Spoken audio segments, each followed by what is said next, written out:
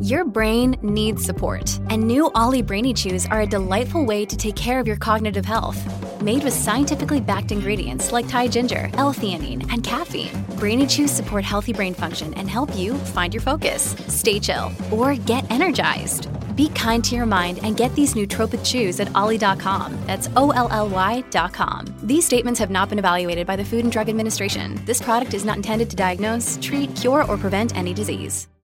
But let's go to our next guest, and I tell you, she deserves a standing ovation. We absolutely love her. The coach of the Australian men's netball team, back on the coast, Nerida Stewart. Good morning. Welcome back to our show. Good morning, fellas. And all these standing ovations, I'm blushing. Yeah, well, you thoroughly deserve it because, like Gary Birkinshaw said earlier this morning, well, pick it up, Guru. 6 months ago, have we ever heard about this sport? No, look. Men's netball, and it's probably fair to say 6 months ago, no one really knew it.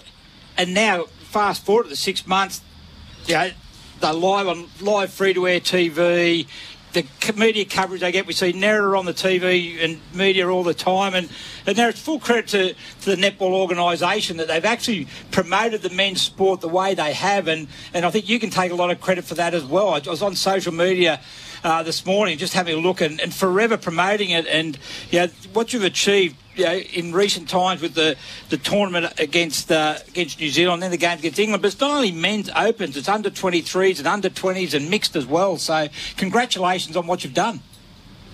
Thanks so much. It's been a bit of a whirlwind 6 months, and I think the people that dreamt the dream early on are absolutely stoked at what's happened over the last 6 months, but particularly the last 4 weeks. It's been really embraced by the broader netball community, and now World Netball have really got behind this brand of the game, and it's a really positive outlook for men's netball in the future, which is great.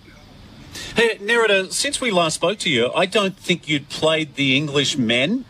Can you tell us about that experience? Because that got huge coverage.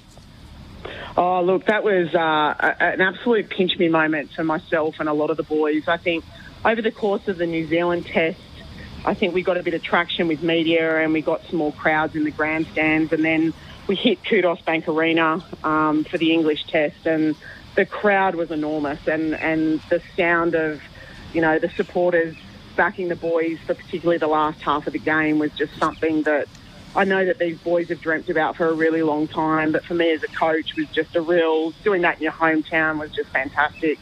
The English team were there to, promote their game for their country and also for the broader game, and they, brought out a lot of younger boys and really took it to us in the first probably half of the first quarter, and then the Aussie boys sort of put the pedal down and came away with a pretty convincing win.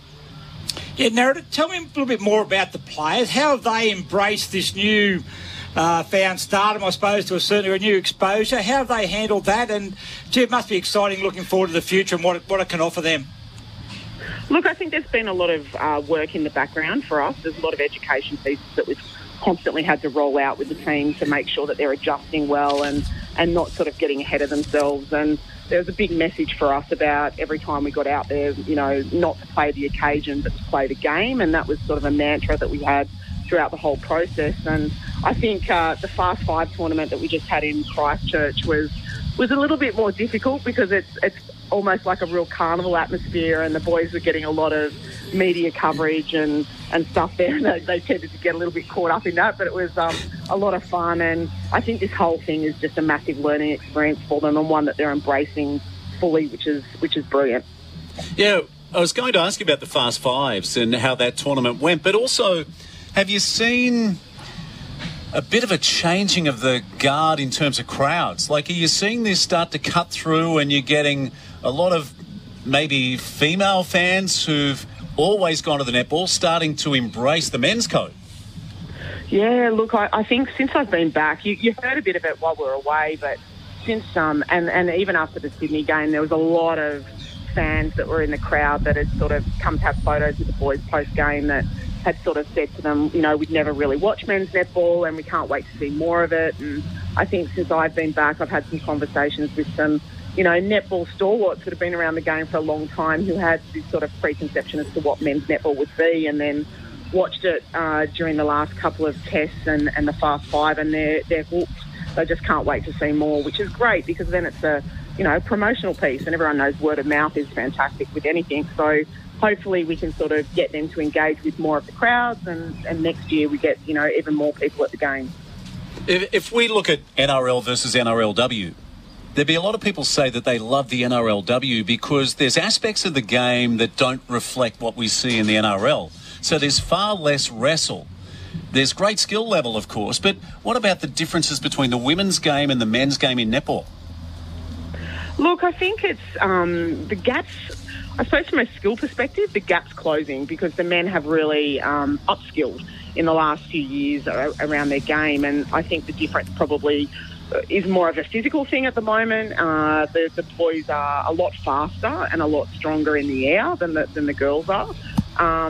And I think that the catch-up piece for the men is that they need to understand that court craft and that court sense in the game that the girls have really have had embedded in them since their fundamental sort of years.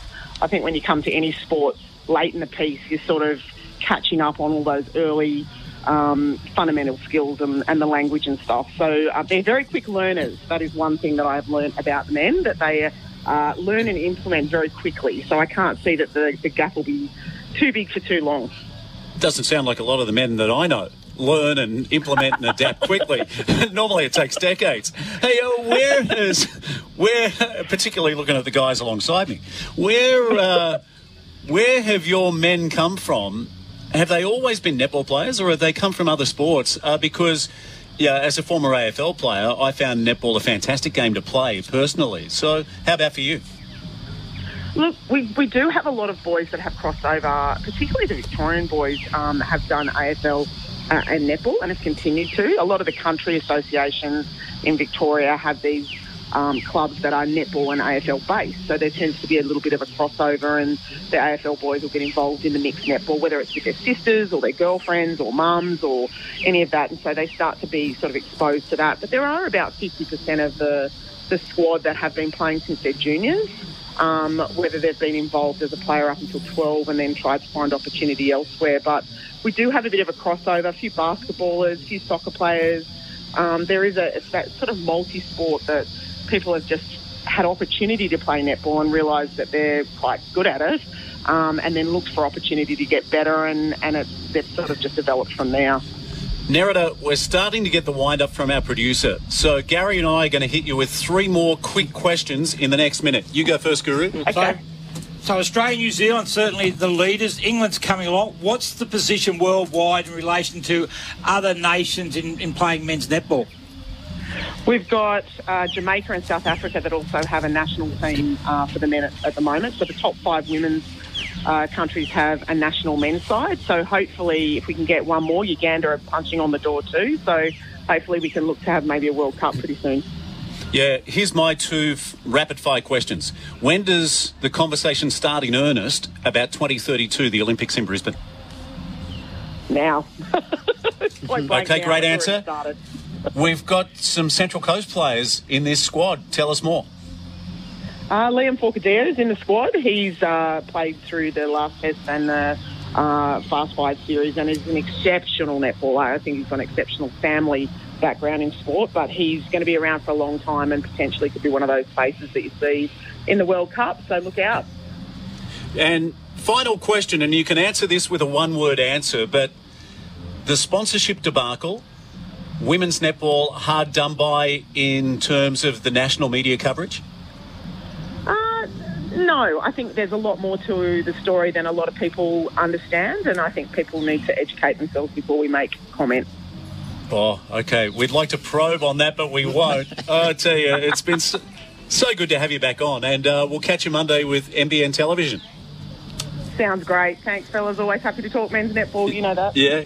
Congratulations. Another standing O for Nerida Stewart joining us on this Saturday morning.